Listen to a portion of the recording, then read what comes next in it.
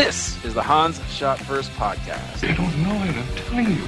We'll be talking in depth about common movie moments For my dead body. with the mix of all things pop culture along the way. Okay.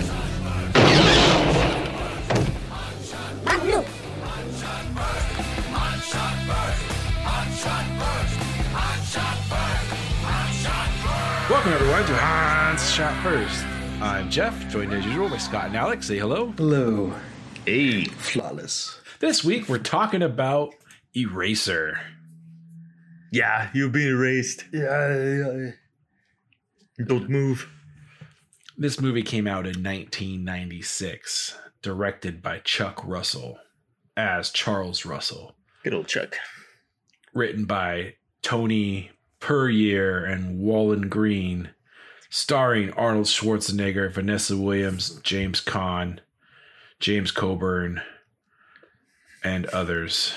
James, don't call me Jimmy Con. Nick. There you go. Nick Chinlund sighting, by the way. Yeah, we got a John Slattery sighting. We got a weird few. You got the guy that weirdos was in Hank this Azaria's partner in Gross Point Blank. movie. There it is. All right, who selected this? Alex, this smells like one of your movies. Yeah. Yeah. It is. I love All right, Arnold what- movies. So what was your history with this movie? It was another Arnold movie. This is like during the time when he was like a guaranteed box office hit. And so it was just the next one, the next action movie in his Rolodex. And we went to watch it in the movie theater. And I liked it. But I think as an adult watching it, I like it even more. And I'll tell you guys why later when we get into the lists. Okay. Yeah. Scott, what's your history with this? Saw it in the theaters. I don't think I enjoyed it with the same sense of irony back then. So like Alex, I probably enjoyed it more this time around. And I just want to go on record as saying that this movie's pretty rad. Not as classic as other Arnie fare, but there's some amazing shit going on in this movie. Yeah. All right. I too saw this in the movie theater. I remember this is back when I was having my Schwarzenegger crisis where, we grew up with him being Terminator and Predator and Commando and Raw Deal and Red Heat and all that. True and then, Lies. True Lies. And then he had started mixing in Kindergarten Cop and Twins, which those are good movies. But Junior, and I was ready for some good action. This movie came out, I was looking forward to it. And I remember being disappointed with it when it came out for various reasons. But it's still, he gets a lot worse later on. So I guess there's that. Yeah, like a lot of people consider it, me included, like his last like really, really good just Arnold vehicle action movie. All right. It's like the last real like box office smash hit that he had as the starring is like the main. Yeah, I'm looking here. Yeah, because they have Jingle All the Way, but that's not an action movie. Batman and Robin, he was not the guy, although he got paid the most for that movie. I bet. That's his biggest payday is Batman and Robin. Earned every penny. End of Days was crap. Sixth Day never saw. Collateral Damage was meh. There was Terminator 3, which I think I didn't like it, but I think was pretty big anyway. Like I think that was a big blockbuster. Yeah, but it wasn't that good. Yeah. And then he became governor. So didn't make many movies for a while, and then he came back. And most of the stuff since he's been back hasn't been great. There's been some moments. The Last Stand I really loved. Yeah, that one was good. More Terminator movies. Not to digress too much, but are you guys aware of the subreddit Do You Know Who I Am? I do not know that one. Half of it's about Tony Hawk, and it's pretty funny. But there was one with Arnie the other day where I think it was a husky jumped up on his lap, and Arnie said that Dutch was happy to see him home, so he named his dog Dutch, which is fucking awesome. Yeah. But then somebody else chimed in and said that looks like Arnold Schwarzenegger, which is pretty funny. All right. Well, let's get into it. As usual, each of us are going to talk about 7 items from the movie. Alex, lead us off. What's your number 7? My number 7 is the most obvious thing about this movie is that the CG is very dated. It is bad. You can tell where all of it is. And while at the time, because they had such great special effects, because most of them were practical, of course, in True Lies and all their action movies.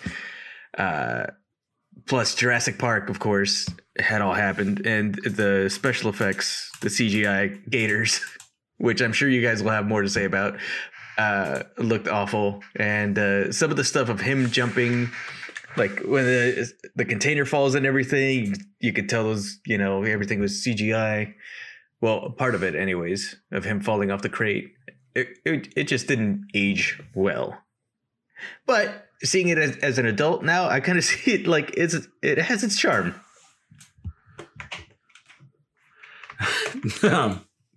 Okay. To me anyways. Yeah, it's pretty bad. Yeah. I don't know if it has charm. It has something, but it has charm.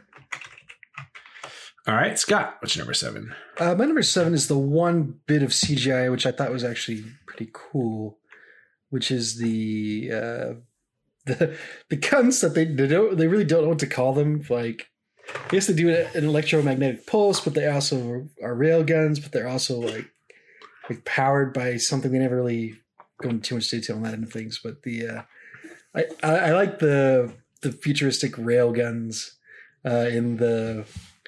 Like I kept thinking of them as like Gauss rifles from like, I don't know, like Fallout or something like that. But they're the perfect dart guns. Yeah. I like the effect of them shooting the kind of beam. The green light was silly, but the guns themselves I thought were pretty cool. And it was something that I remembered before I sat down to do it again. The CG of them walking around in skeletal mode through the lens or whatever was pretty bad, but the guns themselves I thought were pretty cool, and eventually leads to some classic Arnie shit later on as well. So yeah, I agree. I actually have that. I have that as a honorable mention. The railguns do look cool. That little smoke swirl effect that they leave behind in the right, yeah, straight. It's pretty cool. I will say, in some scenes that's maybe most of them, I just noted toward the end, like the smoke is there and then it just disappears. There's not like a real good fading away of it. It's just like it's there and then it's like, oh, you have too many particles on the screen. Get them away. Get out of here. Yeah. But it was definitely a cool effect. I remember liking it back then, and I still thought it was pretty cool this time. Since we're on the subject, just real quick, there was a really cool shot of when he's in the warehouse and he's getting shot up by all the rail guns and stuff, and he actually runs through the smoke trail of one of them, and the particles dispersed like pretty well done, like pretty realistically. I think that was the best CG shot. It lasted like half a second. That was really cool. Okay. Thought I'd throw that out there. All right. Well, my number 7 is this plot. This movie seems remarkably similar to the first Mission Impossible movie. Every time I kept getting like deja vu about some of this stuff. Like, you're very close to something on my list, and I'm glad I'm not the only one that noticed, though. Okay. I'm just saying, this makes me happy. I'm not crazy. I don't disagree with you, Jeff. In my defense, I thought the plotting this movie was so lazy that I never really made that connection. Yeah, it's just the stuff up in the plane and drugging, and then there's the good boss, and you're on the outs, and you got to try to prove yourself. I mean, which is done in other movies too. But I just remember so many times I'm watching this, like, this is Mission Impossible, and I wish I could bring up more points now, and I'll probably will throughout the podcast. But yeah, but then I was looking, and so this came out in '96, and Mission Impossible is not popping up in Mission Impossible was before this. I think so. It had to be 96. Oh, same year. Wow. Same exact year. So I doubt they copied one another unless one of the scripts went by, they passed on it, and they just stole it to make their movie like in 94, 95. But it happens. Just the whole thing about his boss, the older guy mentor who turns on him, who's the bad guy the whole time, and then I guess there's not really a witness that they're protecting, and then seriously, the breaking into the Langley, whatever the version is in this, Hall of Records, having an ambulance come in, fake all this stuff, bring him in on the gurney. It was just, I mean, it wasn't executed as well as Mission Impossible. There was no Arnold hanging from the ceiling. I did like going toast. I haven't seen Mission Impossible in a hot minute, but I feel like this movie had more movie gooey bullshit, like hacking bullshit in it than the Mission Impossible did, which is ridiculous for an Arnold Schwarzenegger action flick. Yeah. I have more to say about that actually. Yeah. I would say him being an eraser as his profession is one thing, and then going into this high tech company, accessing the other terminal, and just hunting, pecking with his fingers, breaking into everything. I one of my notes is Arnold hunting and pecking. Yep. So, all right, that's it. Oh, one thing I forgot to bring up. I don't know if you remember that they got sued or they had to change the name. I'll look this up. That the company Cyrez. Oh yeah. There was Cyrex computer, CPUs that were coming out. They were a big competitor to Intel and AMD back then. And because they were too similar, they were the bad guys. They had something that had to change with that. And I forgot what it was. Do you guys remember? Yeah, so they dubbed it. They went back and they had to redub. Like the movie was already finished filming when all that came down. Mm-hmm. So they changed it to what it's in the movie, Cyrez. Okay. And I think they had to change some of the signage, maybe with CG or whatever. But CG. It does still kind of show up in a couple places as like CYX as like code for the name of the company or something like that. But gotcha. Okay, Alex, number 6. My number 6 is I like the whole Vanessa Williams going in to undercover to copy files. I thought it was pretty neat. They set it up really well with Howard Stark telling her that everything's going to be okay. And then she puts on the camera. That's like this very gaudy pin, something that my mom would love to wear. And she goes into the thing. She takes the wrong turn in order to get to the spinny computers that they, Rogue One stole for their big scene. Now, is that a real thing? Like, did the computer banks and stuff work like that back then? Where they had arms to pull drives in and out? That seems highly inefficient to me, but I don't know. Yeah. I've seen that in other movies too, and I don't know. Yeah, because all that stuff looked so high tech that it's like, I don't think they built all of this for this movie. It's like maybe they just borrowed, a high tech company for this. Maybe. I mean, I think they might have something like that for video, like these stuff like that for VHS. Maybe I don't know. Like from hackers. Yeah, like the getting hackers. Yeah. But that whole scene was really cool. It was tense. Vanessa Williams finally makes it out, only to be called by the boss, and the whole thing has a fantastic.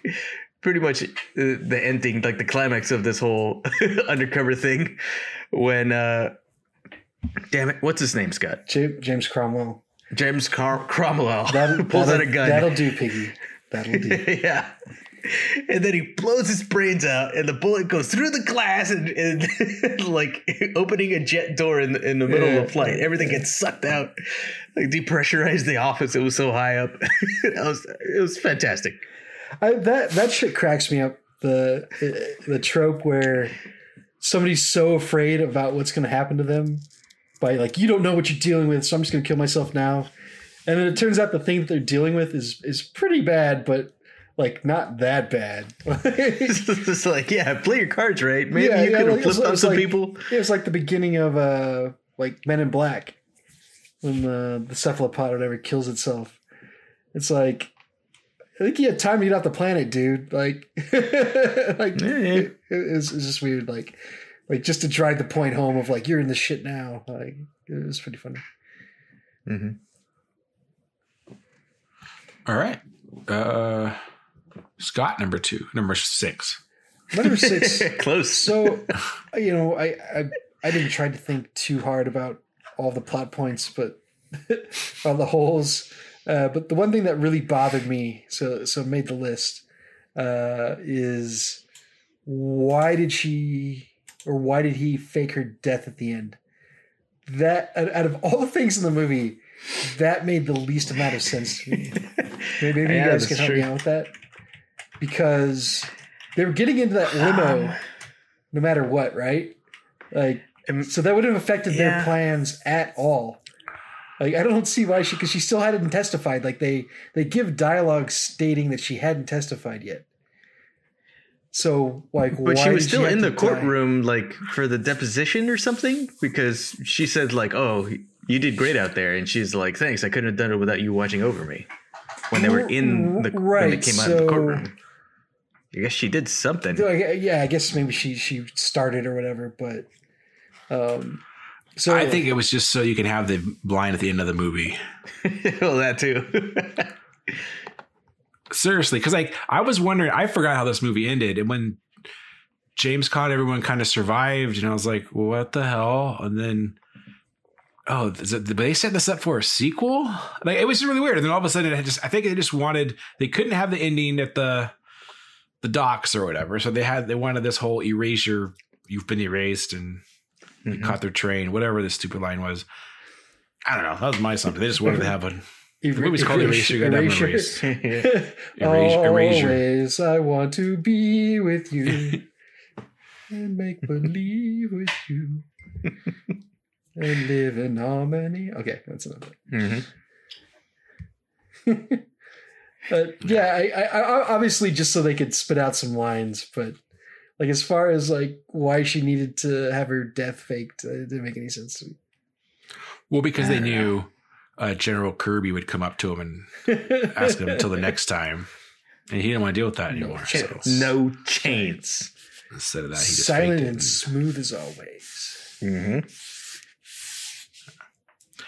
All right, on to my number 6, and it's the movie Gooey. It's pretty damn It's so ridiculous good in this. This is one of the better ones we've seen in quite a while. Yeah, I know. This is the mid 90s, man. Movies were just computers, internet. That's the new thing. And just, there are so many movies in this, just with whatever they thought. It's not quite Disclosure, and it's not quite, I don't know. Yeah, not quite Muppet, not quite flying through the Unix system in Jurassic Park, but it's something. Yeah. Sorry, go ahead, Jeff.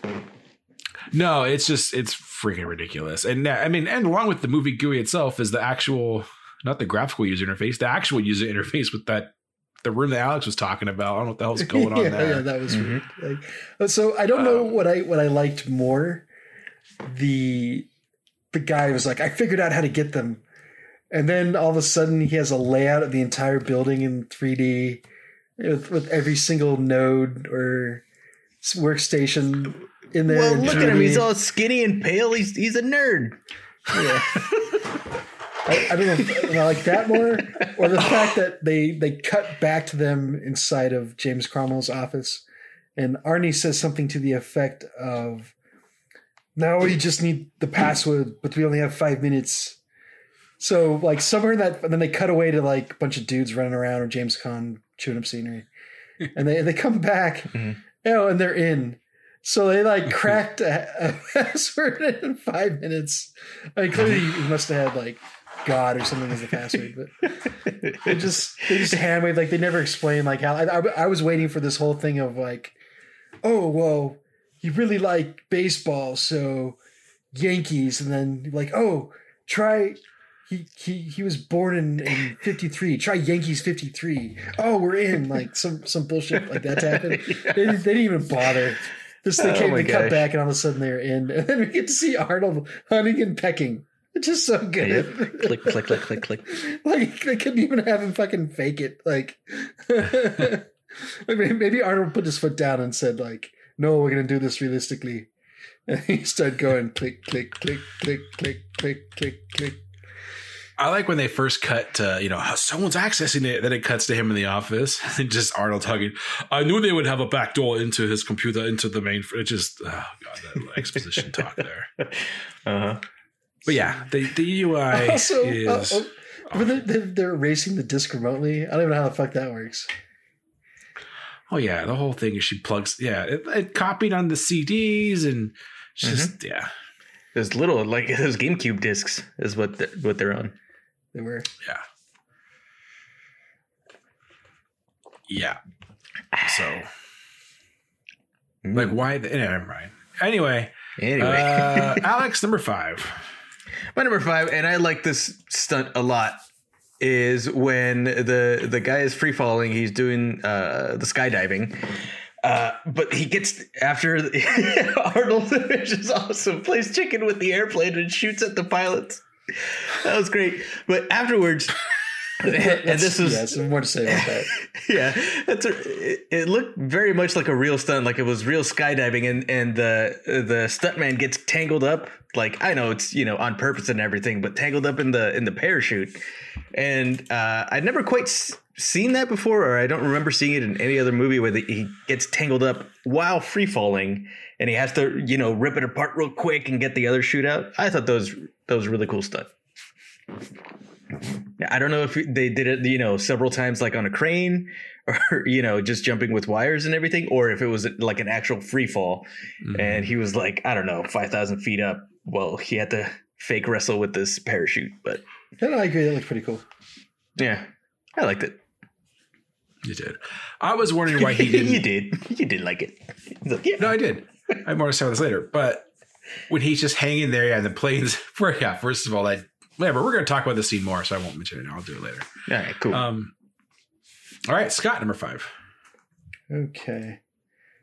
My number 5, and Jeff, you kind of touched upon this, but I can't think of an Arnie movie where he's more of a Mary Sue.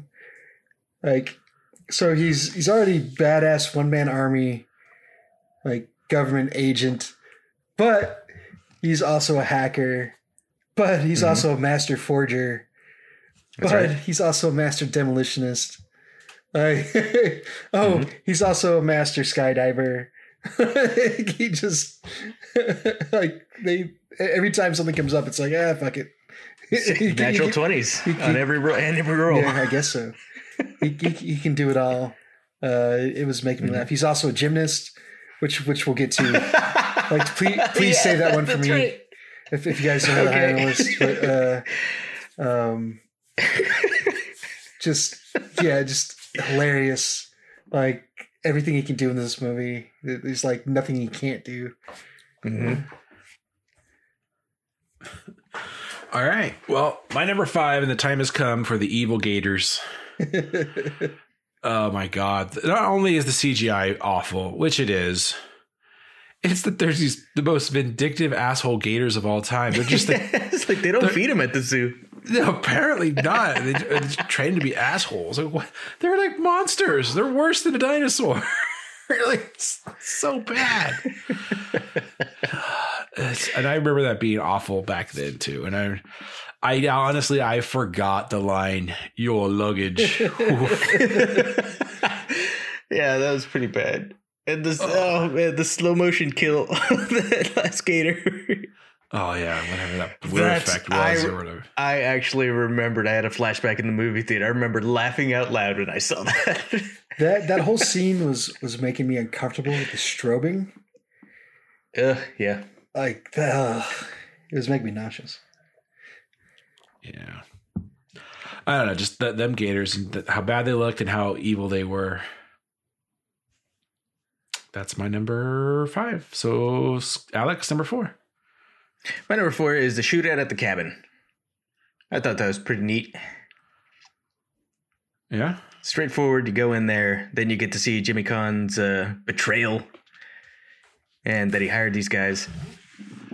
But it was pretty cool. Action packed. Harkens a little bit to Commando. Yeah, I was expecting the guy holding a Valentine in his hand when he came in. Mellow out, man. No. It was cool. Wrong. And yeah, it was James Caan just ruthlessly asphyxiating that woman to death.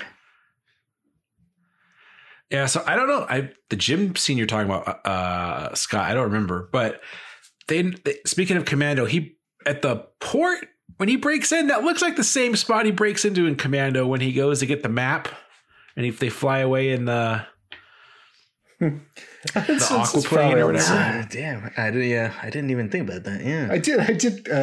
I don't have it in my list, but honorable mention. I did like all the Italian stereotypes in this movie. Oh yeah, yeah. So. You're not using your inner workers to say it isn't so. Yeah, that guy was pretty good. All right, Scott, number 4. Number 4 is the CGI gators. CGI gators. I did laugh out loud. For some reason, I was expecting him to run across them, which would have been the best thing ever. Fucking pitfall, yeah. But it didn't happen, so we settled for this. That would have ranked this movie a lot higher. When we finally rate this movie, it would have been rated higher if that had happened. Just basically everything Jeff was saying. A couple, and you, Alex, but a couple notes on this. Is there an exhibit somewhere that has like the gators set up like that? Because that'd be pretty cool. I know that would be awesome, but not that I've seen. I mean, I haven't been to San Diego Zoo in years. Yeah, I don't think I've ever been to the LA Zoo. I've been to the LA Zoo in like at least 20 years. Yeah. I know they have like croc farms and stuff. Yeah, right? They certainly have them. South. Like, yeah, you can look at them, but to have like the kind of like shark encounter thing from SeaWorld, but for crocs, kind of cool. But anyway, the other thing too is just how that whole kind of sequence ends, where they escaped and James Coburn shows up and there's cops everywhere, and James Caan tells the one dude, like, we need to tighten up all of New York City. Like, I want to squeeze his balls. I forget the line. But, I was so tight I wanted to squeeze his balls. And then it cuts to police cars randomly shining spotlights on the side of the church, which made me laugh. But then I think they were looking for Batman, and they must have been. Schwarzenegger was like, "Oh shit!" Then they cut to the Padre giving him the car, and then in the next scene they're in Washington D.C. Like, how the fuck did they get out of New York? Like, it's not like if they really were watching everywhere. Like, they're not getting out on a car like that same car anyway, right? Well, you heard the Padre. The cops retreated back to their donut shops. I guess you can't close down New York. They could have got out of New York City, but I don't know. Yeah. Anyway, well, just maybe it was just the way they edited it together. Yeah, they make a big point about it, and they didn't mean anything. Yeah.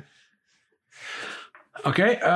My number 4 is at the end of the movie. One of the scenes at the end of the movie where James Caan, it's like it's multiple things, but James Caan's on top of the crate, and then Murtaugh shoots it down. Or no, Riggs hits the button. No, anyway, it falls down. There's a dummy on top of that crate when it falls. I don't know if you guys saw it. I'd have to go watch it again. Oh, that's the CGI that I was talking about. Oh, I don't think that was CGI. I think that was a Al Bundy doll from Married to Children they just stuck on the top of that thing. It looked so bad. Either way, it looked awful. And then I love it. You did mention the crate opening up. Just I love who packed this crate full of these guns. Like, no boxes, not individually wrapped. Just not wrapped. The crate full of guns. Well, they were in a hurry to get them to the Russians. Yeah. They were in a rush to get them to the Russians. For a Russian attack. I just loved. So you think the guy on top was CGI or no? Because I don't think it was. It looked too bad. It was. I noticed the outlines look really weird, and the animation was actually pretty solid, but the way it was composed with the film, it looked off. I was like, I think that's CGI. I think that was. Or at least it was a bad composition, or as good as they could get it back then, of somebody falling off a crate and then they just put it into the film. Yeah, it looked like South Park animation, just like bark, bark, bark, bark. Who killed Kenny? So that just made me laugh. And then like the way the crate just packed full of guns, and they're just literally a crate full of guns. I mean, speaking of dummies, I did like that dummy that Arnold slams into the back of the car at the beginning.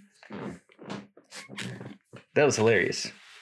You guys don't remember that? When he's carrying the corpses, or the one corpse in the body bag. Yeah.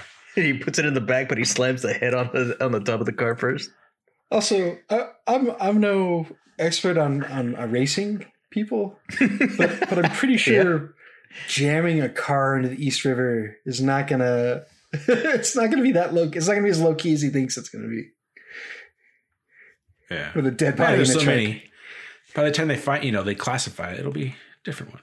Yeah. I just thought of something. In John Wick, Sully plays the Eraser, and in Eraser, Arnold Schwarzenegger plays the Eraser.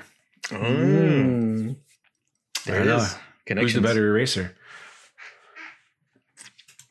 Arnold.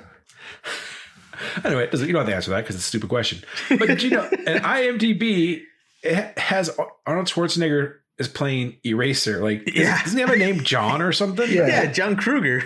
I don't know why they didn't put that at the end credits either. What the fuck? Yeah, I don't know. Maybe they're going for a whole like Equalizer thing at some point. Although I don't think they ever called the Equalizer. Although as played now by Queen Latifah. Anyway. All right, Alex, number 3. Number 3 is the cool weapon tech that they used. And it's a shame that the guns were the highlight. They were cool. But I really liked the idea of that corkscrew grenade. And I wish that this movie had a little bit more gadgets like that. So the grenade itself was really cool. The wrist-mounted grenade launcher was dumb as hell. Yeah. But yeah, other than that, it was all just the railgun. And also, speaking of which, the railgun is, it fires aluminum rounds at close to the speed of light, which is okay, whatever. But the real like game-changing tech right there is the X-ray scopes. You can put that on like any weapon, or just use it for scouting stuff. Yeah. I don't know why they just didn't make millions Alex, on the scope. No, they can only work together. Yeah, I guess. I mean, it works. The bullets go through anything. As fun as it was to see dudes get launched, I think what would more likely be to happen is they would just get liquefied. Like it would just shoot straight through them. Yeah, they wouldn't feel it, and then take and suck out the organs on the way out. Like, yeah, close to the speed of light, for fuck's sake. Yeah, that would just go right through you, and into the ground and through the earth, and eventually come out in Australia. Mm-hmm. Oh, it only depends on how strong the bullet is. That is true, but that's true. It's aluminum. So. You're right. It is aluminum, but still, But it would go through a person. Yeah, it would go straight through somebody. Oh yeah, I mean, even in the old westerns where the guys fly back, that doesn't happen. Yeah. I mean, we weren't there, Jeff. What was that? I saw MythBusters. Yeah. What was that fucking movie where everybody was flying on wires after they got shot? Happened a lot in Desperado. No, not Desperado. Matrix. This was like the gimmick for this movie. Fuck. Die Hard was in it. Die Hard was in it? Yeah. I can't think of his name. No. Bruce Willis? Yeah, Bruce Willis. Thank you. Damn, and it was set in like Reginald Vell Johnson? Yeah. It was set like in the 20s or 30s. And Bruce Willis is just going, you remember? Yes. That was Last Man Standing, and that was like that was like a take on Yojimbo. Oh, okay. I didn't get that at all. But I haven't seen this movie. Where like stranger comes to town and plays off two factions against each other. Oh, I mean, the same thing in the Eastwood movie, Fistful of Dollars, maybe it's that one. Yeah. Either that or for $3 more. One of the dollar movies. I think it's Fistful of Dollars. Anyway. Okay. Anyways. Okay, where we at? Yeah, I think we're at Scott number 3. My number 3 is the. I'll save this for Alex. I think he wants to talk about it more. Or the jet scene. No. Oh, okay. I have no more to talk about it. The idea of a jet trying to ram somebody parachuting is absolutely brilliant. Yes.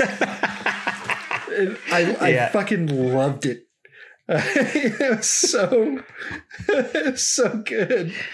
Like I was giggling through that entire scene because it was just so over the top, ridiculous. And then he shoots out the cockpit. Like it's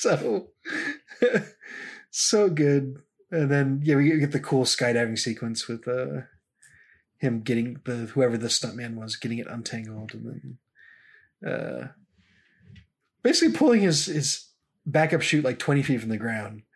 So I don't know about that end of things.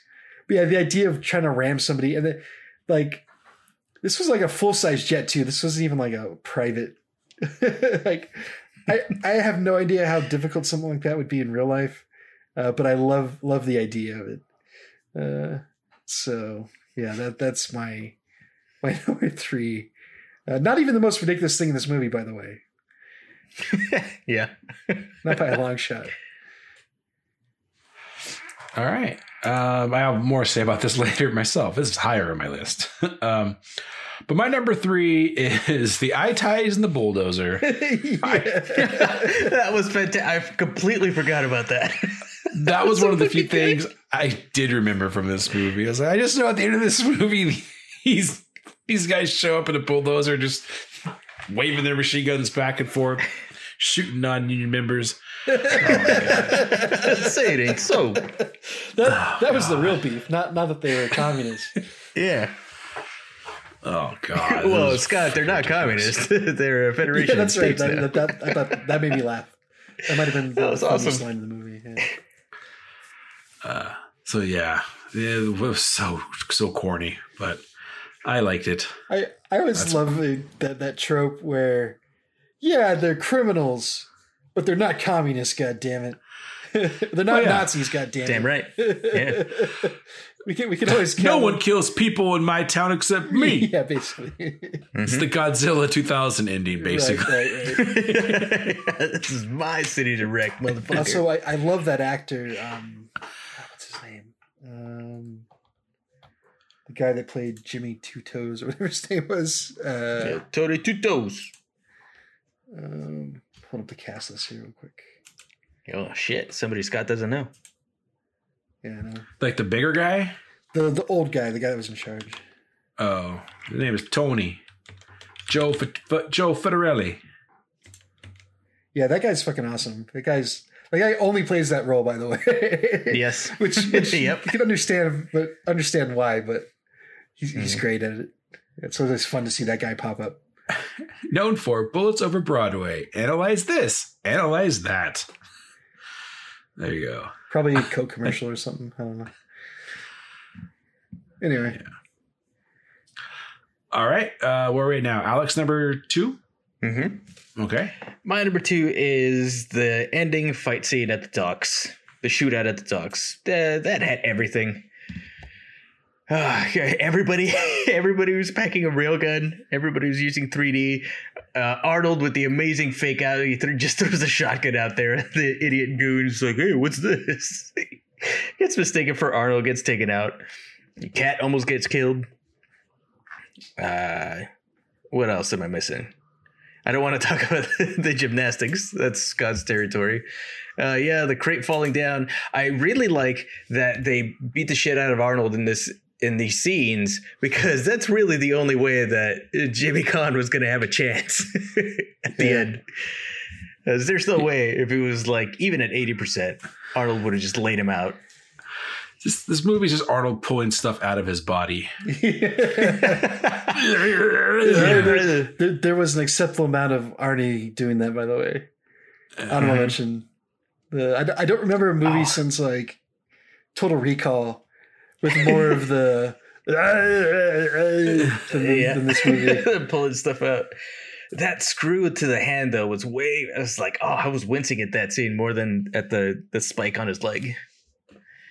But it seemed like the spike on his leg just, that hole just healed up right away, Wolverine style. Yeah, that was even his arm at the very end, because he's holding it and he's it's dangling there. He jumps on the container. He's holding it with one arm, but then later on, he's totally using it the other hand again. And, yeah, well, healed up. Yeah, shades of Commando. Arnie Anderson with the getting shot in the shoulder and it's fine. It's having to shoulder protect shot. the girl. Yeah, it's the most bulletproof part of your body is the shoulder. Yeah. Oh, you probably shot him with a 22, right? Yeah. It's like a BB gun. Oh, God. All right. Scott, number 2. Okay. So my number 2. So this did feel like classic Arnie. At least, more so toward the end, but throughout the movie, just all the ridiculous bullshit that he does. But like when he pops up out of the floor and then grabs the 2 rail guns and starts dual wielding them. Oh yeah, a fucking human awesome. tank. Like nobody can shoot within 5 feet of him. He just keeps plowing through everybody. Like the very first shot is like it didn't even show what he hits, but like 5 dudes go flying in an explosion. Like just classic Arnie. Yeah, like finally he had to. The whole movie he went sleeved for the whole movie to the end. show off the other guns. Just classic Arnie. Indestructible one-man army. It was fun. It's been a while since I saw something that wasn't like Commando that he did that I enjoyed. Yeah, dual wielding railguns. Yeah. All right. My number 2 is just a little line, and I think it was just a cute little line by that girl when he falls out of the parachute to the ground. And he's like, "Where am I? Earth. Yeah. Welcome." That was great. Yeah, it was a cute little line. I thought it was. She has better timing and of reading lines than Arnold does for her lines. Yeah, so there it is. 96. Was this Men in Black or Independence Day as well? Like all around the time, everything was aliens. Yeah, that is true. Maybe the original script. Arnie done? So he's definitely done El Diablo, and he's definitely done science fiction. Yeah. Has he done Aliens? Predator. Yeah. Oh yeah, shit. Never mind. That's a dumb. Sorry, that was a dumb question. No, that's fine. Because I was like, oh man, that'd be cool if he was an alien. Oh wait, he killed Predator. Jeff, just because you mentioned a funny line, get an honorable mention out of the way. The line that made me laugh out loud, going back to the scene where they're hacking the computer, and they get the information that they need, that they're going to be delivering this shipment of these guns to this Russian terrorist dude. And Arnie turns to Vanessa Williams and says, "There'll be a whole new era of world terrorism." Yeah. That was a good line. That was one of those all the worst parts of the Bible kind of line. Yeah. Be a new era of world terrorism. That's like 9/11 times 23. Yeah. What is that? No idea. All right, Alex, number 1.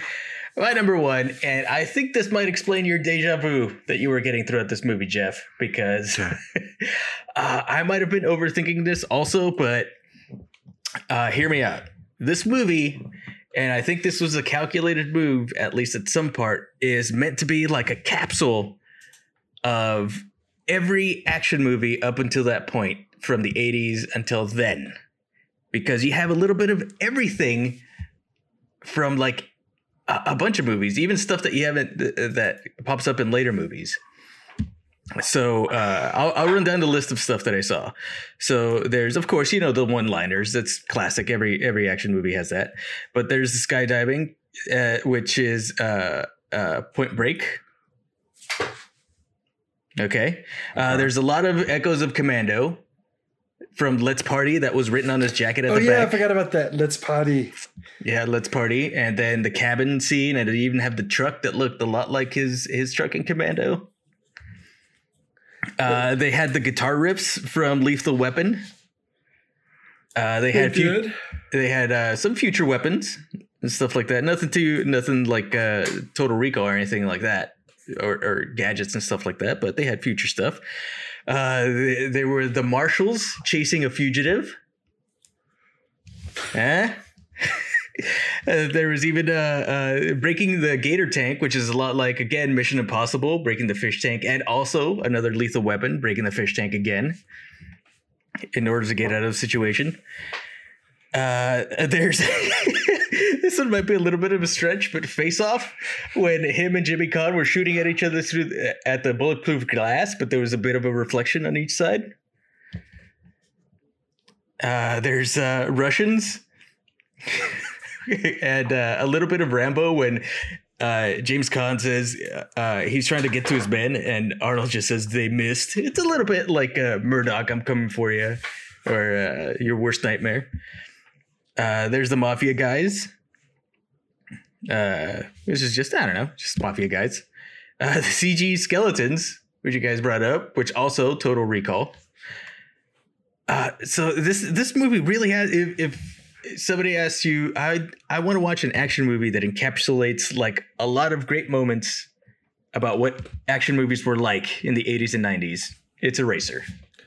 The only part I'm going to say no on that is the truck thing, but everything else I have no argument for or against. So. What truck thing? You said his truck from Commando. It was similar. I didn't say it was the exact one. But yeah, I'm saying that one's a stretch. Okay. Oh, there's also a little bit of Birdcage in there, huh? Not an action movie, but it was around that time, right? I don't think Arnie was in that. No, but it was a movie from around that time. I didn't say all of these were like specific to Arnold movies of the past, just in general. Okay. Sorry, I lost track because you're naming so many different things. Yeah, I know. This movie has everything. There it is. All right. Gonna have to disagree with most of you. I mean, yeah, it does, but you could probably say with any Arnold Schwarzenegger movie. No?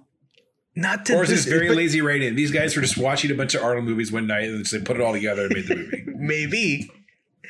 But not to this degree. It's like, oh yeah, this is kind of like similar to like this movie. But every so often, every few scenes, it's like, oh, this is a lot like this movie. Now this is a lot like this movie and this movie and this movie. It was too much to be a coincidence, is all I'm saying. Okay. You missed, like, this has a lot of is it Grisham or Crichton movies that were coming out off of their books in the 90s? That's right. Yeah, that too. Thrillers. Yeah, John Grisham. Yeah. Yeah. There it is. Pelican Brief and Hacking. The Firm. All right. Scott, number one. So I knew what my number one was going to be before I sat down to watch this again. And it did not disappoint. I stopped to rewatch this scene several times. This would have been one of those scenes that if Alex and I were watching this like 20 years ago, we would have spent like an hour and a half laughing our asses off just rewatching this one scene over and over again. Like after one of us got off work, like the late night or whatever. And maybe some alcohol had been involved. I don't know. But the part when they're on the pier, like toward the beginning of that whole sequence, when he's on the roof and he makes some noise and they turn around, so he does like a 1.5 gainer, like he does like the flip twist off and like basically lands tapping them on the shoulder. Like he doesn't even like land on them, but he sticks the landing. Easily the most ridiculous thing in this movie. There cannot be anybody involved with the filming of that scene that didn't know how ridiculous it was. I imagine everybody signed off on it. They're like, fuck it. Like, it's just, there's no earthly reason why his character should have been able to do that. especially Arnie and how old was he when he did this? Like late. He was 96. He would have been early 50s, mid 40s. Yeah, late 40s. Yeah, I don't know that he ever did a flip in his life, let alone 52. Jeez. Yeah. Yeah, there's just him doing that flip, that front flip and twist off the front is so fucking hilarious. I'm at a loss for words. It just one of my favorite things in a movie ever. It's just so like you couldn't come up with something like that. I don't know how. Probably, it was the 90s, so probably massive amounts of cocaine, but just the fact that somebody came up with this, the stuntman blocked it off. They went ahead with it. It's a miracle. It's a miracle of modern filmmaking that they put this in this movie. And it pretty much validated the whole first, I don't know, hour 45 or however long it was at that point. So yeah, that's my number one, is the 1.5 gainer he does off the warehouse roof. I don't even remember this. It Jeff, happened you gotta pretty fast, but it was fucking ridiculous. Do yourself a favor and go watch it when we're done. Just cue up the movie real quick. It's like at the beginning of the sequence, before all the action really starts happening at the pier. Okay. Well, my number one, we already talked about it a bunch. It's the parachute scene. Just the way it starts with him busting the door open on the airplane, and reaching for that parachute like 5 different times before he actually grabs it. But just him, that was just cool. They had your I guess it would be 90s feats of strength where he rips the chair out of the plane so he can throw it into the engine. That was awesome. And then jumping, catching up to it, and then just putting it on time, hanging there. Yeah, turn this plane around. The most ridiculous goddamn thing I've ever seen in a movie. Plane hit right at him. Like, okay, this is definitely a better way to do it, the way they did it, him shooting at it. But I was like, I know these things have emergency shoots. Why did he just cut the main chute and then drop 1,000 feet and then redeploy the emergency chute? But I think they did it better. It's freaking ridiculous. The main thing is the airplane just turning on a dime and coming back at him. Like, how long would it take a plane to make that turn? First of all, it would be Jeebus. Yeah, hundreds of miles away before it even complete that turn. Yep. Plane that size, yeah. God damn it. It's good stuff. Is that do they even have parachutes on jets? No, right? Because you can't really jump out of them, right? Yeah, but this is a U.S. Marshal jet. I guess. A super swank jet, by the way. Yeah. Oh, now I see where our government money's going, gee. All our tax dollars. I wonder if that was like the Air Force One set or something. Yeah, maybe. See? Air Force One, get off my plane. Yeah. All right. Any honorable mentions? Sven Thorson. Oh, yeah, Sven's sighting, yeah. Yeah. I was like, yeah, Sven. He's one of the Russians shooting back from the boat. All right. I had one. We guys already talked about it. The railgun is awesome. Special effects awful, but the dude from The Rock is in this. Poor guy. Oh yeah, the guy. Schmuck always gets murdered in these movies for being innocent. He's typecast as a red shirt. Yeah. Which guy is this? Yeah. What's going on, sir? Our protocol is to call in any change of location. Oh, that guy on the airplane. Danny Nucci. Okay. Yeah, and then remember in The Rock, he's the one that's right. He's like the last one alive, right? The last of the. Yeah, they all get destroyed in the shower scene or whatever. Don't go. Yeah. And then, what mission is this? Oh, disarm a couple rockets. I forgot the whole line. I'm not even gonna try. What fucking money? There's no fucking money. There's no fucking money. So honorable mentions for me. Start with one of the trivia lines, which I thought was really funny. The producers originally filmed a romantic ending, but it didn't test well with audiences. Yeah, his audiences are, which his audiences are racist. That's which I can't imagine why, because like just nothing but chemistry dripping off the screen with the two of them together. Gee, I know. It's like, ugh. Yeah. So We never talked about her. She wasn't very good in this. yeah. She was fun. I guess I appreciate that she, up until the end, there wasn't a whole lot of like damsel in distress stuff going on.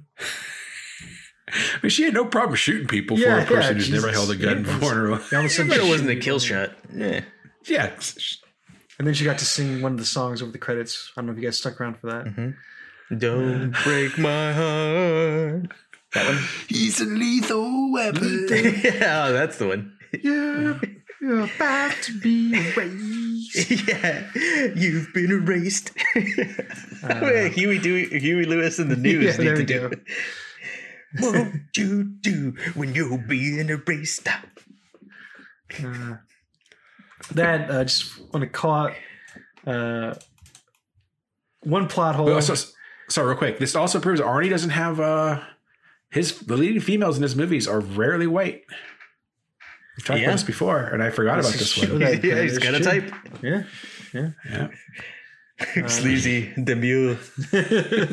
Athletic. He was married to a Kennedy that was too much white for him, so he had to go elsewhere. Yeah. It's pasty Irish. Yeah. Mm-hmm. So one plot hole. How How did he get from the roof of the Cyrex building back to the ambulance and get away? Yeah, he just jumped off. Okay. He landed perfectly. Yeah, he did another couple front flips and just stuck the landing. Yeah, okay. Yeah. I'll buy that. The other thing too that I laughed at out loud at the very beginning of the movie is when he starts fucking murdering people. Like, he's a marshal. He's not even like CIA special whatever. He has no trouble killing people. I get that he's like part of a special sect of the U.S. Marshal Service, but still, it's a little excessive. But when that one guy steps outside and the rope gets tossed around his neck and he gets lifted up into the air, like completely out of the shot. Yeah. Like, where the fuck was Arnie standing to do that? Because the exterior from the exterior of the house, like, I don't think there was like anything over the door. Like, anyway, it made me laugh. It was just like so over the top with the Yeah, see? Over the top. just showing that off-screen Arnie is a murder machine. Mm-hmm. So, anyways, that's All it right. for me. There'll be a whole new era of world terrorism. All right, well, let's rate it. As usual, we rate on a scale of 1 to 7, 1 being garbage, 7 being perfection. Alex, I'm afraid to ask, where do you have this movie? I can't give it a 6. I want to, but I can't. It's not as good, or it doesn't have like some of that charm and stuff that his other movies have, but it's got a lot going for it. So it's a strong 5 for me. Okay. Scott. You know, I really did enjoy this. It was too long, but other than that, I enjoyed Arnie being Arnie. Just all the Mary Sue bullshit, the massive plot holes, the ridiculous shit going on in this movie. Jimmy Kahn chewing on scenery. So I'll give it a 5 too. Okay. I'm giving it a 4. I did not hate it, but I did not like it either. It was just right there in the middle. Like, sure, it's fun. It's an Arnie movie, but if you put down 6 Arnold movies in front of me, this would be not gonna be the one I'm gonna watch. Yeah. So there it is. Your luggage. Now it's time for our crossover topic, which is what, Alex? It is our top 5 assumed identities. All right. All right. My number 5 is actually a TV show that was pretty terrible, but my dad loved it, so we watched it every week. And it's called The Pretender, where this genius guy would pretend to be somebody every week, and he would assume like a different identity. I remember So yeah, that show. nothing specific. Yeah, nothing specific pops out in my mind from that show. It's just he was a different person every week. Okay. Yeah. It's very similar to my number 5, but it's not. So, all right. Scott, what's your number 5? My number 5 is... I don't want to spoil anything about this because I think I'm actually going to put this on my list. But there was a movie from the 80s called No Way Out. It was a political thriller. The Kevin Costner. That one of the big plot points of the movie is they're trying to track down this person that's like this mole in the movie. So you're spending like most of the movie trying to figure out who it is. So I don't want you to spoil anything, but did he yield? He did not yield. No, he did not yield. Kill him with that, Alex, because that's like not even the best line, like by far, that he delivers in that movie. That's the one you gravitate on. He says it so Holy much. shit, he made Do you it. yield? Oh my gosh. It's like that was Costner's default whenever he was in a sword fight. All right. Well, my number 5, it was a TV show that came on every week. This guy assumed an identity, but he leapt into it. Damn, nice. that's a good The pull. imposter. Quantum Leap. Saint. Oh, Which- Quantum Leap. God damn it. I did not watch this show religiously, but I did watch it enough. And yeah, there it is every week. Mm-hmm. It's a sci-fi take on it, but whatever. Yeah, Scott Bakula. Yeah, I'm pretty sure I saw Scott Bakula the last time I was at Disneyland on Big Thunder Mountain, but no one else believed me. He probably leapt out Was he as soon like- as he got off the ride. Was he like playing one of the goats? I don't know what you. He was in line. He wasn't Oh. hanging out. He was enjoying the part. Okay. I see. He's like, you see the dynamite that goes, "Wah," and then there's just Scott Bakula hanging out there. Mm-hmm. He is the master of illusion. There you go. Yeah. This here's the wildest wide in the wilderness. And Scott Bakula. It's Scott Bakula. You went a little Joe Exotic there. Yeah, you gotta go full Joe Exotic. you lying bitch. All right, Alex, what's your number 4? My number 4 is an amazing John Woo film where the main character and the villain actually assume each other's identities. And I mentioned them a little bit before in my list. It is Face Off with a history of cussing's Nicolas Cage and not doing anything right now. I don't know. What's his name? Oh my gosh. Yeah, John Yeah. Travolta. John Travolta. Oh my gosh. Vinny Barbarino. Cool. I would rip his face off. Oh my gosh. Oh my gosh. I just watched that on Friday, Alex, with with some work people, and it is also my number 4. It is, Yeah. So we started. I don't know if we started talking about Racer by saying how just fucking bonkers it was. Like, not even in the same ballpark as Face Off. Yeah, I know. Face Off is so fucking ridiculous from beginning to end. Oh my gosh, have we done that? I think I wanna ask this like once, like every few weeks, and we actually. Yeah. I want to say that we have done Face Off. I don't think we have, but Oh, I'd like to say we have, so no one puts it on your list. Oh, it's. Don't say that, Jeff. They go to Don't say surgery. things. Don't say things you don't Scott, mean, it's, Jeff. it's already on your list, Scott. Woo! Woo! Yeah, the operation to become somebody else takes 20 fucking minutes. And it changes all your bone structure and height and body mass and everything, musculature and everything. And dong, apparently. Mm-hmm.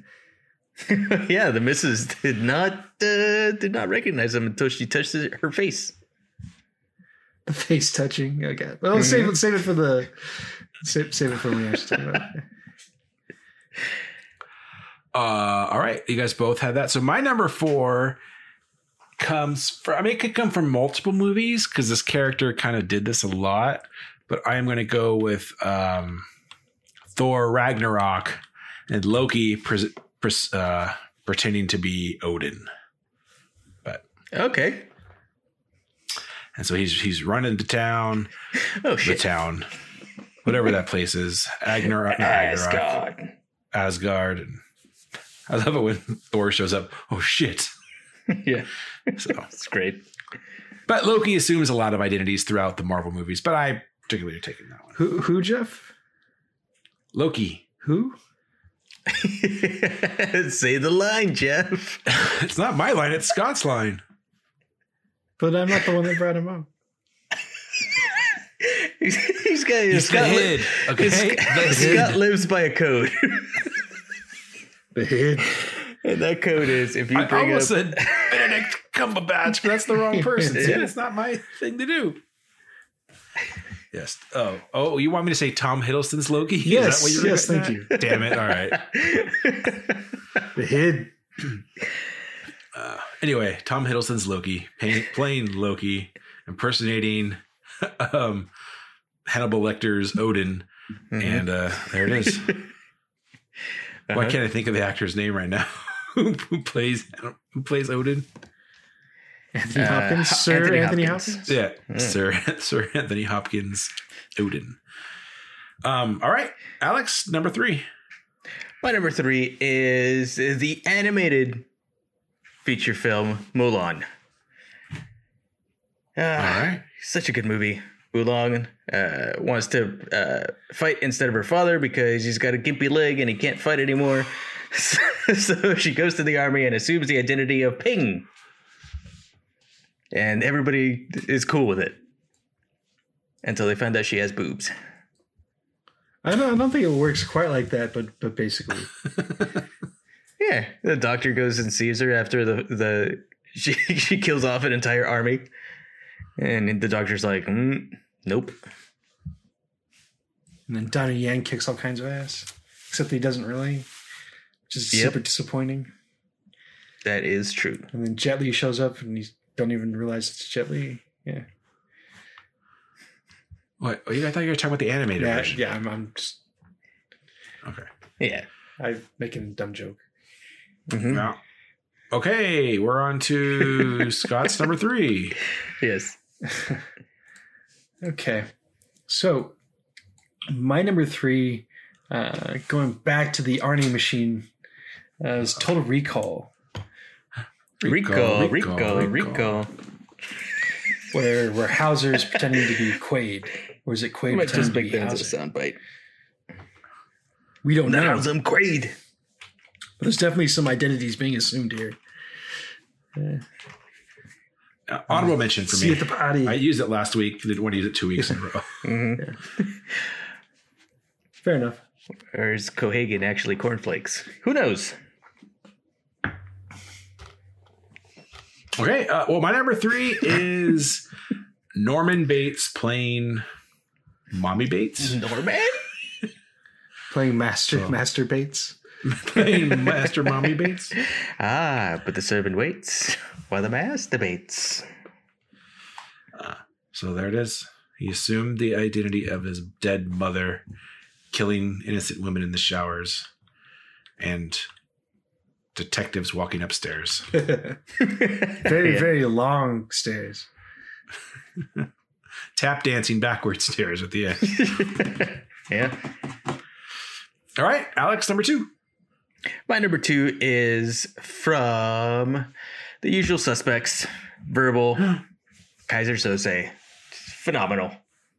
Almost been my number 1, but yeah, it's such a amazing twist at the end of that movie.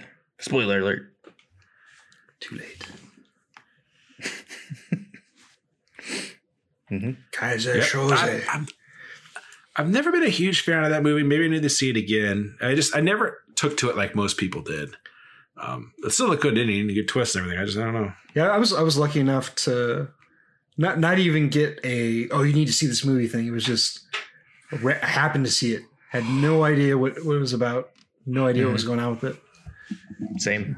So Yeah, that was like for that one. Like I just know the whole time. Oh, it was a twist. And then I feel so smart that I figure it out like 2 seconds before the big reveal. Like, oh, I knew it. I knew it. I knew it. It's the fax machine. Spitting out the image halfway through. I knew it. Yeah, I knew it. Can't fool me. All right. Scott, number 2.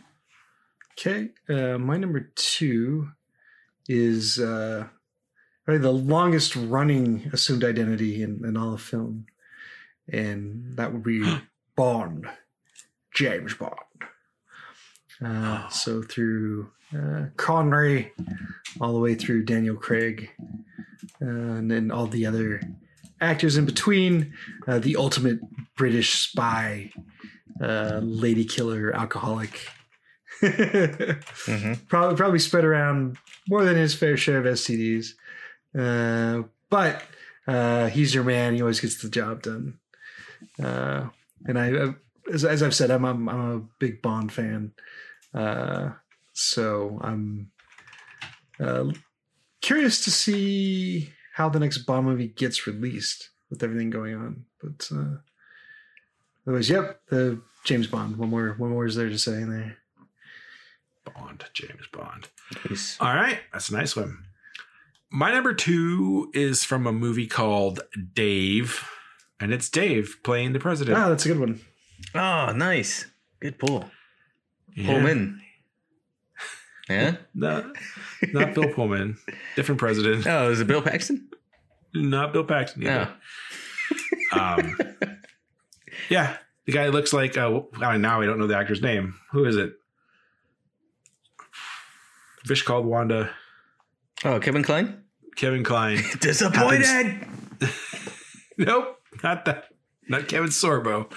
Kevin Kline. No, he says that. Remember we had that whole conversation.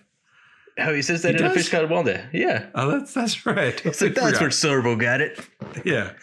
Anyway, he happens to look like the president, and the president dies like having sex with his mistress or something, or has a heart attack anyway. And then, so they didn't want. I don't know. I forgot the whole plot. Why they just didn't let the nation know that the president was hurt, but he steps in and he does a good job, and he falls in love with the first lady, who is Ellen Ripley, and then the dad from Beethoven is his accountant, and he fixes the economy or something. I really don't remember the time. It's been a while. And then we get involved in a conflict in the Southeast Asia. It's pretty depressing. Oh God! All right. So Alex, number 1. My number 1, and sorry if you guys have this on your list as well, but the ultimate assumed identity that is held fast for, I don't know, close to 100 years now? Almost. Kal-El, Clark Kent, Superman. Honorable mention. Didn't even think about superheroes like that. Yeah. Yeah, that was This whole list could have been superheroes. yeah. That's why I didn't Yeah. want him on there. Yeah. But Superman That's is a good one. Yeah, the ultimate, the one and only. There it is. It's a good one. I should have had it on my list. I'm upset. All right, Scott, number 1. My number 1 is Supergirl. Yeah. No, my number 1 is Usual Suspects. Nice. Kaiser Soze. All right. Well, my number 1 is Saul Goodman from Breaking Bad / Better Call Saul. And I guess since this show is still running, I won't say too much about it, but it's kind of the whole premise of the show that's out right now, Saul Goodman. Or it's Better Call Saul, I should say. Damn it. There it is. Really good. I don't think you still haven't seen it, right? Or both of you, or just Scott? Who hasn't seen I it? haven't seen not it. seen it. I know. I got to get on it. Seriously, get on it. Do you seen Breaking Bad at least? Nope. I got 2 episodes in where that guy got liquefied in the bathtub. Oof, you guys got to get on that. I know. All right. Any honorable mentions? I have one that just popped in my mind while you guys were talking. And Alex, as the host of Quotes from Springfield, I'm disappointed that you don't have Armin Tamzarian, Yeah. aka good. Principal Skinner. Mm-hmm. Yes. All right, that's all I got. You guys have any other? Oh, Weekend at Bernie's, because they kind of use him to do stuff, but I did. Bernie Lomax. Homer's the beer baron. Here you go. Yeah. Darth Vader count? No. He just shot down quickly. No. No. There it is. It could be Boosh or Bosch. Oh yeah, Boosh. Oh yeah, Boosh. Boosh. I like it, All right. Boosh. It's time for Alex Knows Sports. I'm Alex, and I like sports. Sports ball? Well, the entire sporting community, and definitely the baseball community, mourning this past week at the passing of Hammering Hank Aaron, living legend in his time. Yep, the real deal too. I don't know. Hell yeah! I don't know if we talked about. Not to digress too far from this. I don't know if we talked about Tommy Lasorda at all. Oh, we didn't. Oh, he passed away too. So yeah, he passed away recently as well. Another legend, like even outside of the Dodgers organization. But Hank Aaron is just like in a class unto himself. Like there's like the Hall of Famers, there's the all-time greats, and then there's people like Hank Aaron. Yep. MLB's home run leader, Barry Bonds doesn't count. 755. I remember as a kid, baseball was the first sport, probably really the only sport where I have the numbers, like these statistical numbers, right? You have, was it 54 consecutive games with Joe DiMaggio having a hit, hitting 400, 60 home runs / 61 home runs / 7, whatever those numbers keep changing. But 755, Hank Aaron, that's all-time home runs. And then I just looked, Barry Bonds only broke it by like three or four, and he was juicing up out of his mind. So yeah, I know. In one of our like different chats that we have, I posted I had seen it on Reddit, but it was the original scouting report for Hank Aaron, and it's a blast from the past. Some of it, like the verbiage on it, because this was from the 60s or the 50s. It's not super PC, but like when they're rating his abilities. So I think this was when he was like 18 years old or whatever, but they have it marked down for like speed was like good, like throwing arm, like good, like hitting good. For power, they put fair. Like the guy scouting him put fair. Like that's such like not aged well kind of.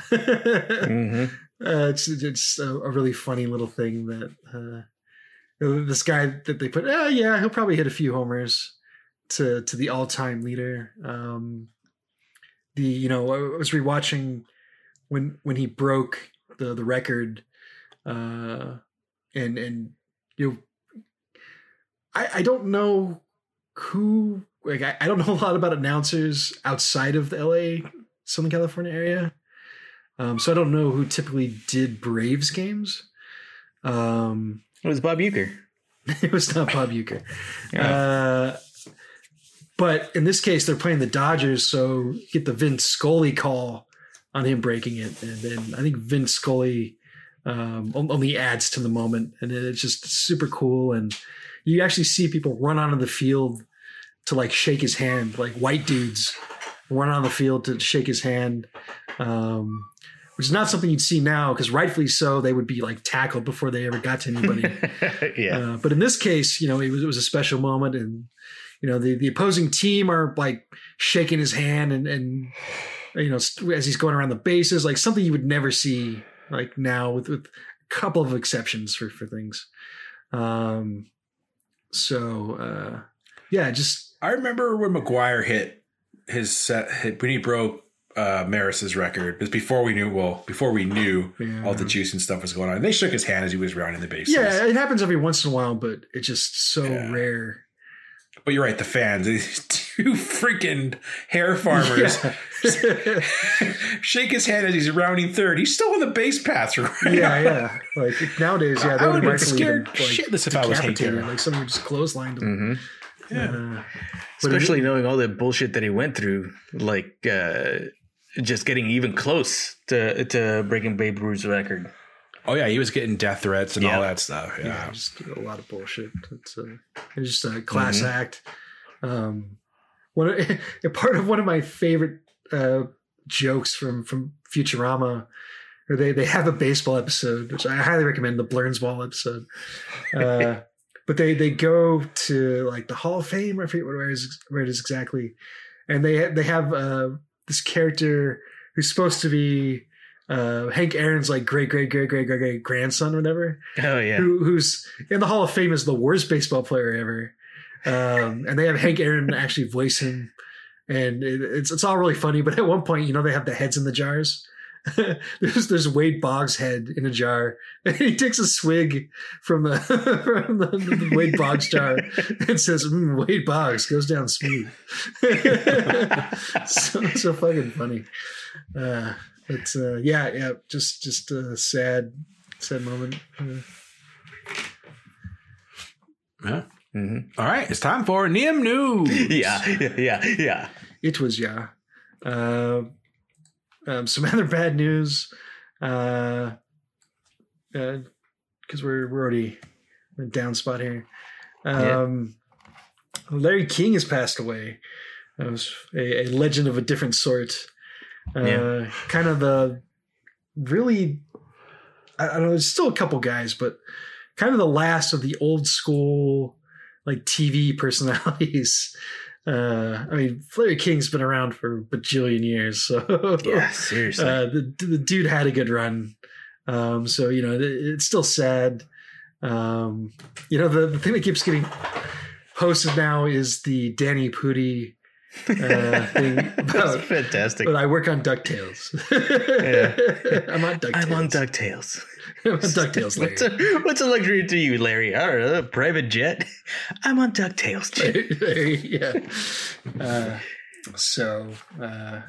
RIP to all these guys. The one where Jerry Seinfeld gets on him is pretty gold. He's on his. So what happened with the show? They get canceled or something? And Jerry's like, get canceled? We were the number one show in America. It was all over the news. I stepped down. Well, I don't know these things. Oh, come on, Larry, do your homework. Jesus.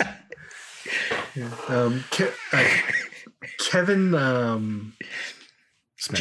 Pollak has a podcast, and one of the things he does is a lot of people randomly call up and do Larry King impressions, but they have to start it with like a caller from some fucking weird town. So like from Schenectady or from Walla Walla, Washington, like whatever, wherever people call in from his show. Anyway, so Larry King, another end of a old school, I guess.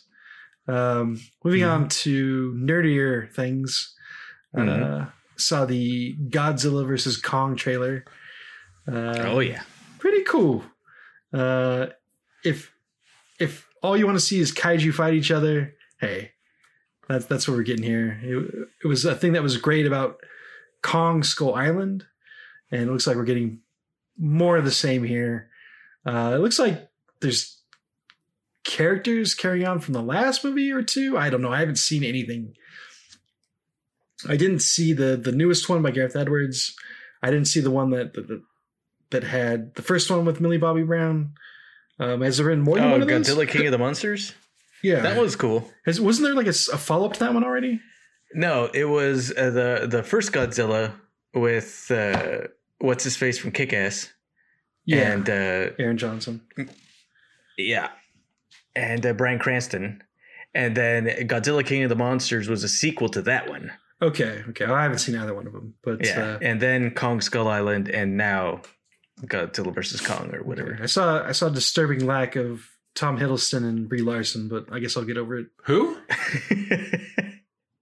Yeah. I don't remember his character in that movie, so I can't do Tom Hiddleston. But Godzilla's Tom Hiddleston. Yeah, that's a distinct lack of the Hid and Brie Larson.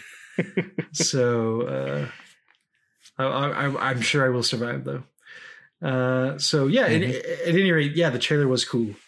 I don't know when this is coming out. I'm assuming pretty soon.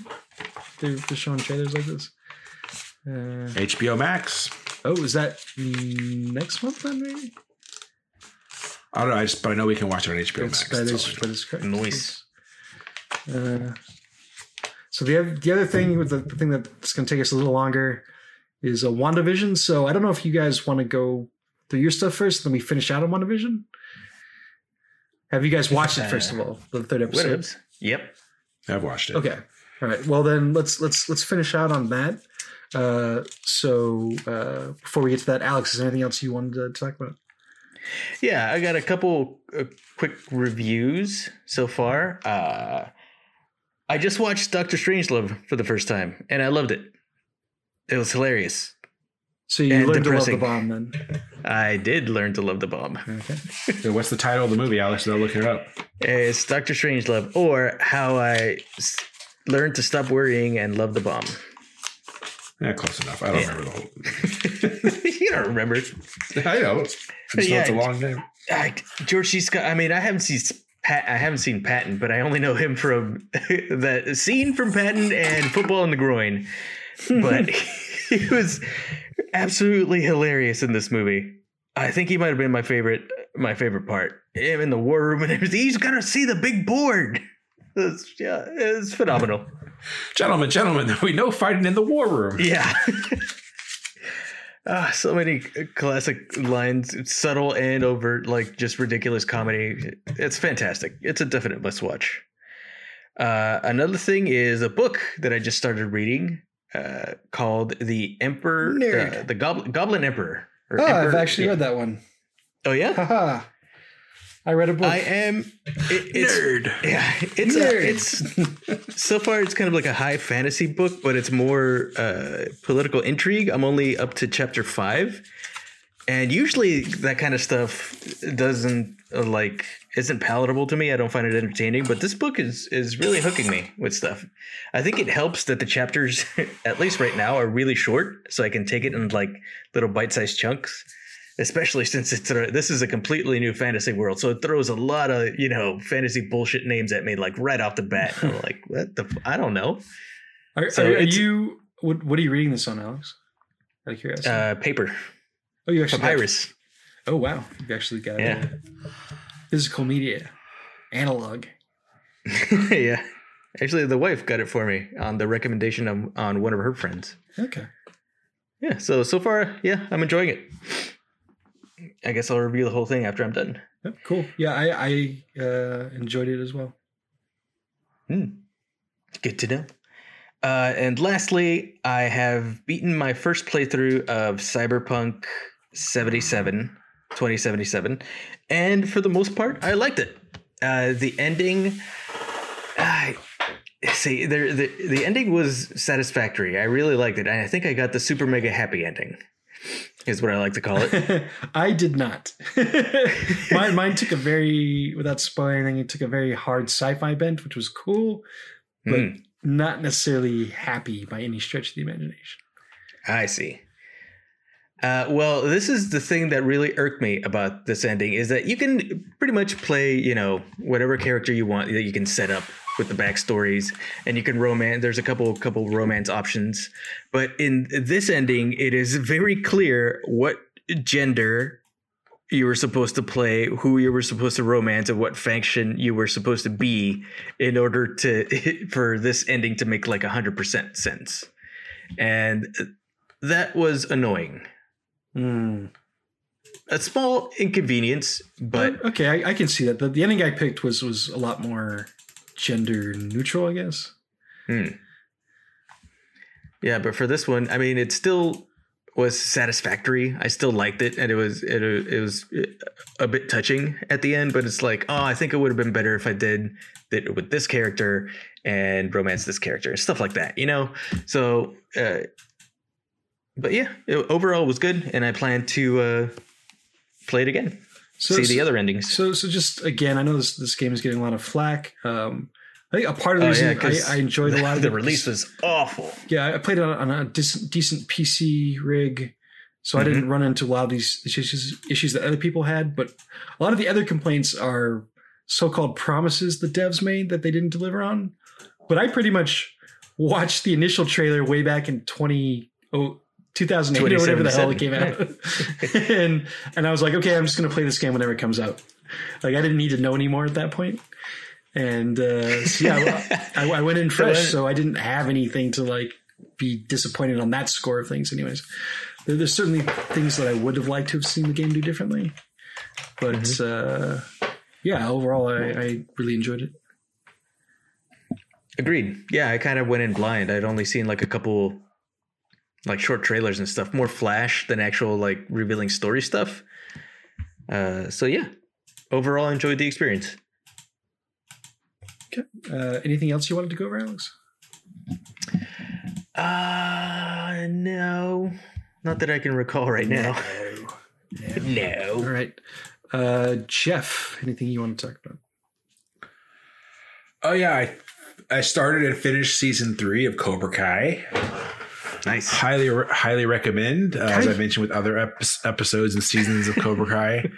If, like I said, it's a big if. You have to be, you're a Karate Kid fan growing up. I think if you don't carry that baggage with you, it's probably stupid and corny and you don't want anything to do with it. But yeah, there's lots of nostalgia points in this. And so without spoiling it, I really liked it. And if you like Karate Kid, watch it too. There were 10 half-an-hour episodes, so I burned through it in like 2.5 days. Really good. Are they all on Hulu, Netflix now? Netflix. They're all on Netflix now. Netflix. Yeah. The first 2 seasons were made on that YouTube Red or whatever that thing was, and now Netflix bought them all out, and now they're just, and the new season, everything's Netflix. Awesome. And then the other thing I started watching was on Disney Plus, they released a bunch of Pixar shorts. I watched those. Ooh. So if you guys are interested in that. Okay. Like newer ones or just stuff that hadn't been on there before? That I don't know. I'm not a big Pixar guy. So but they're all based on Pixar movies, right? There'll be Toy Story ones and Nemo ones and. Oh, okay. So it wasn't like one of the shorts like one of the standalone shorts? No, they have those too. And this though, it was all based on characters from Pixar movies. These ones that we saw. I see. But and there's like no voices, so, except these two. There's a bunny and it's Key and Peele are doing the voices of these characters. I don't really know what they're from. Oh, from Toy Story 4. Okay, I think that's what Laura said. Bunny and Rabbit. I don't know, but no voices. So it'll just be like Buzz Lightyear doing some more stuff. But they're all like a minute long, 2 minutes long, if that. And they're cute, I guess. Mm-hmm. And those you fly. There's like 10 of them, and you're done in obviously 20 minutes. And I also on Netflix, I started watching the Night Stalker documentary about the Night Stalker, Richard Ramirez, which I'm not really into that kind of stuff, but that was one that hits close to home because it hit close to home. Yeah. So I don't know what you guys remember about that when we were growing up. It was pretty scary as a kid, and so I've kind of following that now. We'll see where it goes. So you always tie your shoes. See, I don't even know a lot of this stuff, so I'm going into it. I remember being scared. My mom telling me a bunch of lies now because everything was, he wouldn't hurt. He only hurts old people. And then I'm finding out he's kidnapping children and doing all sorts of weird stuff. So thanks, Mom. I was able to sleep at night. Yeah, that's all I got. Besides, I guess what we're going to talk about next. Okay. Yeah. Well, one of these times we'll have to spend some more time on Pixar shorts. But, all right. So yeah. Just put it on your list. Watch a bunch of them. WandaVision. All right, so we're into the third episode. This one starts more of a definitely Brady Bunch. Maybe, I don't know, Mary Tyler Moore. Yeah, I got both of those. Rhoda, like the music. But yeah, definitely we're definitely in the 70s now. Definitely in the 70s. Definitely.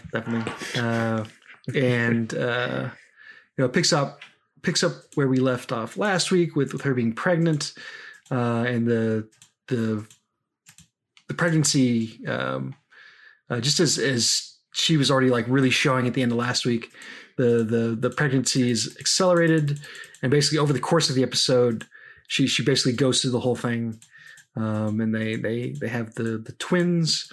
I was a little surprised that it was two boys. I was expecting a boy and a girl. I don't know if you guys were. Yes, I was. So I was a little Then they surprised. said two by that. boys. It's like, oh, okay. Yeah. But a lot more of the kind of Bewitched stuff where she's just making stuff happen. We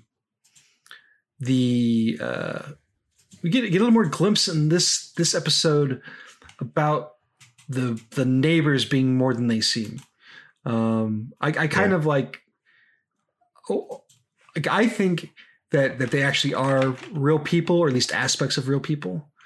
We get to see more of that now. How the other neighbors kind of just hanging out there all day to watch him, which is I think why he saw us through the fence, not just as a gag, but because of him being there. And then Catherine Hahn shows up, and they had that weird exchange about I can't remember her name, but the Foxy. What? Foxy. Foxy Cleopatra. No. Yeah. Geez, I can't remember her name, but she shows up and for sitcom shenanigans, but all of a sudden things get real, and she asks her if her brother was killed by Ultron, and that makes Wanda freak out, and she winds up getting shot out of the construct. So we actually see that there is like an actual like area that's been cordoned off here. So question to you guys, what do you think was up with all those people training guns on her when she landed in that field outside of the construct?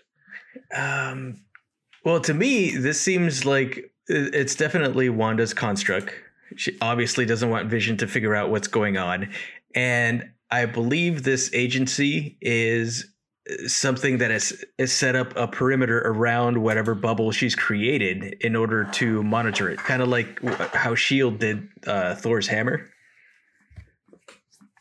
Kind of like that. So maybe they saw somebody fly out of there and they came out guns a-blazing because they didn't know who that was. So, Jeff, any thoughts on that before I give my... I mean, I still think, it's her construct, but I think they're trying to coax her out of it. And then when she comes out of it, they want to capture her or something. But that's basically, I think anytime, that's why this girl was kind of prodding her, like, Ultron did that, killed your brother, right? And so trying to get her to think about stuff to kind of get her out of what she's done to herself to stop her thinking about reality and just put her into this dream world that she's created.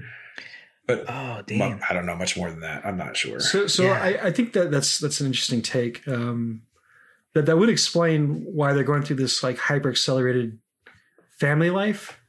So not only are they skipping decades, but they went straight from newlyweds basically to basically integrating themselves into the daily life of what's like Westfield or whatever, to having kids over a very short span. So I think that there's actually two groups here. I actually think the sword and circle thing are there to help them in some way. And then the rest of it is the people that train, like that have actually working the cordon around the whatever construct that drew the guns on her, because maybe she wasn't supposed to be in there. Although the Catherine Hahn and the other neighbor, they seem to know why she was there, or why at least she didn't have a house and was different, a little bit different from everybody else. Do you think that Catherine Hahn and the neighbor, for his name, the black guy, when he was cutting through, are they? Does Wanda have them trapped in here, and he was trying to cut himself out?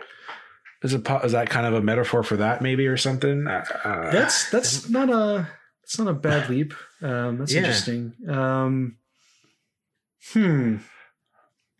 So I did have one thing spoiled, and I hate Kevin Smith, and I won't spoil it for you guys, but based on casting and people that we've seen already have names of different characters in the Marvel Universe. So I hate this. I go watch I want to talk about this episode, and then he's like, well, we know because of the casting that said what her name was, we know that's this person. And I freaking hate that. And it wasn't a huge spoiler because I don't know much about that character to begin with, but it was just like, I hate that. And there's another one I watched. I was like, 10 things you missed. And yeah, I missed it because, you're talking about shit that happened in the comic books. Well, fuck you, guy. Turn it off. That one started. He started in something about she had babies in the comic books and what this could it be what happens in the comics? I was like, I don't know, but I'm turning you off now, and you're never gonna get me a view again. Yeah. I appreciate you not spoiling it for us. Stay off the internet, guys. Internet's no good. So we, as Alex pointed out, we do see her kind of reset Vision again. Mm-hmm. And then we start to see more additional ominous stuff. It really is a slow burn because like this episode didn't have a whole lot more in that vein over the last episode. The last episode you had the radio call to Wanda, and then the other woman freaked out. But that was kind of the extent of it. And then all of a sudden she was pregnant at the end. And then, we had the beekeeper too. That was weird. And Wanda resets. And this one, get the neighbors let on that they know more about things. The doctor gives the line about how, you can't really escape the town. Yeah. Small town. You can't really get out of it. So there was also Make your way to Shell Beach. Yeah, another Shell Beach. Shell Beach. But yeah, there wasn't a whole lot more than that. Although I guess we actually do see the thing at the end where we actually do see that there's something really weird going on. Mm-hmm. I did like again how when she got spat out, that the aspect ratio and the resolution changed. Oh yeah, that was cool. Yeah. So that was interesting. Although this episode didn't end with the change of that, I was kind of looking forward to that. So be interested to see if they start off in the 70s again next episode or not. Or that'll just be a running thing through the show where we get to see like what they're kind of parodying next. The other thing I want to talk about is the commercial. Hydra soap. So I think the first two were a little more subtle. Although they straight up say Stark, whatever, and then Strucker. So I guess for them to go Hydra, I'm wondering if the items that they're peddling are mean anything, or that they keep using the same actress too, which is interesting. That same dude didn't pop up this time around, the spokesman, but it's the same actress from the first two commercials. So could see like what horrible things keep happening to her as the season goes on. Yeah. I honestly didn't catch the reference because I just thought Hydra as in hydration, Hydra soap. Hail Hydra soap. Hail Hydra soap. Hydra soap. Hydroxycut. Yeah. Hydra. It's all a conspiracy. So I was going to say, you mentioned how not much is we learned from last episode of this episode. That they're kind of losing me on this. I still don't know what I'm supposed to be. It's just 3 episodes in. This is a third of the series or show. And I mean, it's cool that we can guess about all these things, but the whole time I'm watching it, I'm just like, okay, I don't know what I'm watching. This is just going to be 2 of our Marvel characters pretending to be in sitcoms the whole time. And then there's this weird, mysterious thing in the background, but I don't know. I'm not hooked. If I never saw another episode, I wouldn't be upset right now. I'm going to tell you that much. I'm enjoying it, but I'm not hooked, if that makes any sense. Yeah. And I'm getting a little frustrated. Yeah, okay, no, I can see how people. All right. Yeah, it's definitely a slow burn. It definitely helps that if you watched a lot of these shows. Yeah. So. Right, but I get that. But is that what I'm watching? Just like a spoof of all my favorite shows? I probably I don't know. Maybe I think a little more fondly of those shows than you do, maybe, Jeff. So like I that don't know. novelty I might like be the- wearing off. I mean, you might like it more than me, but I'm just saying, like, if that's what this show is, then fine. But I don't know. I need more than that. And these little bits they're dropping us, these 10-second clips each episode, is like not enough to. I want to know what I'm supposed to be, what I'm watching here. Well, yeah, I think the hints are getting bigger every time too. Like all the weirdness is getting amped up. Yeah, and now we get to see that there's actually an outside world to all this, because even when they pulled out in the radio on the first episode, it could have been just like a little enclosed thing, or maybe another place in the town. Now we know that there's an outside to that construct, and that it's in the real, world, so to speak. So the clues are getting bigger. All right, so Yeah. if they do jump to the 80s, what do you guys think will be next? Roseanne. Cosby Show. That's actually a really good guess, if not for. Oh, that's true. Okay, well, it's Disney, so an ABC show. So yeah, Roseanne's not a bad one. The Wonder Years, be meta. They're pretending to be back in the 50s. Yeah. What the hell? God. Oh, my Android just talked to me and said, Roseanne. Give me a heart attack.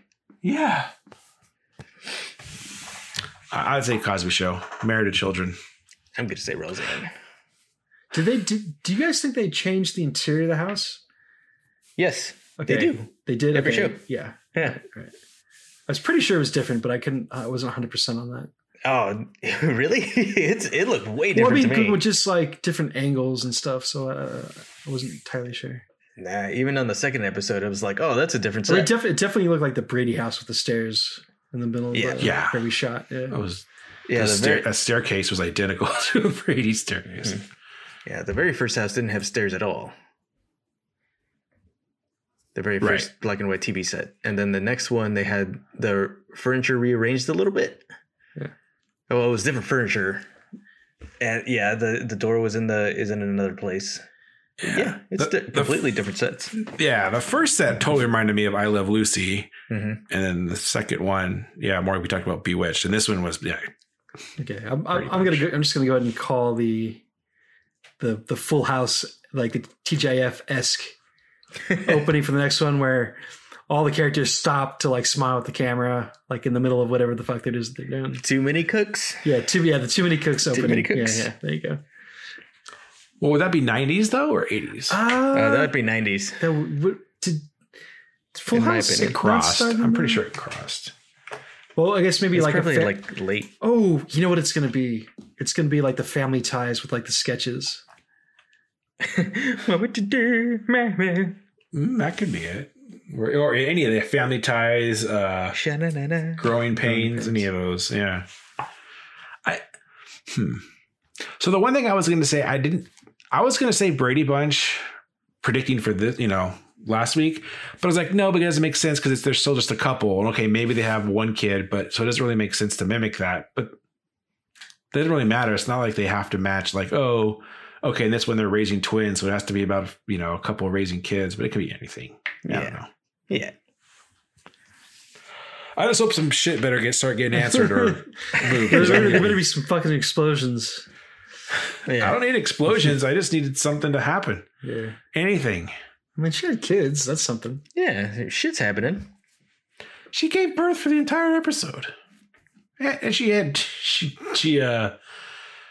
anyway, I'm saying I like it, but I'm not a big fan Okay. so far. All right. Fair enough. Like, I just can't see me going back and rewatching this unless like the endings, like the last few episodes are so good that I'm like, okay, let me go back and look for stuff that I missed, which this kind of show will be that. Obviously there's going to be stuff that we missed, but There it is. Yeah. All right, then. Anything else that you guys want to add to that? Nope. Yeah, after we watched WandaVision, I went and watched the ending of Endgame again, just because why not? I was on Disney Plus. I'm like, You just fast forward to like that, the portal On your scene, left. pretty much. Yeah.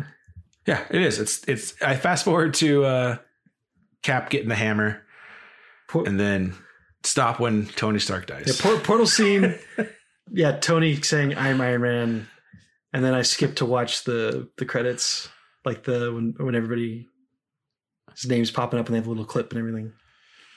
Yeah. And then I want to cry, and then I watch Jon Favreau talk to the daughter about cheeseburgers. Yeah, I skipped that part. I can't handle it. I get like fucking misty eyed just when I see Jon Favreau pop up in the credits and he's just like tapping his badge. Like, it's like the scene they chose for him. Yeah, just that was fucking great. What was it, Iron Man 3? He was doing that. Hey, he's tapping his badge like, read the name tag, Grandma. Yeah. That's great. All right. That's it. Thanks for listening. Don't forget to go to our patreon.com/HansShotFirst and support us.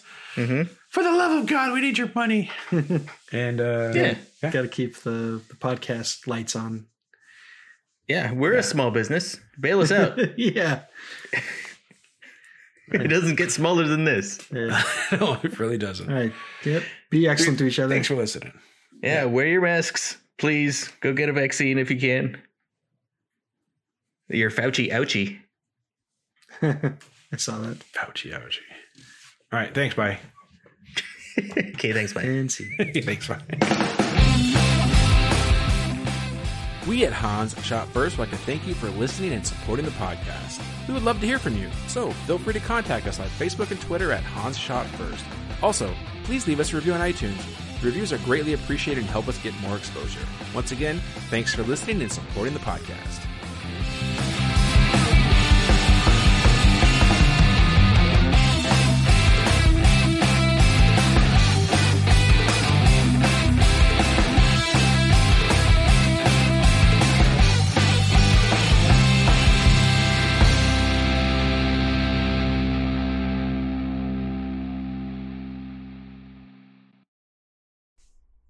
Welcome, everybody, to Hans Shot First.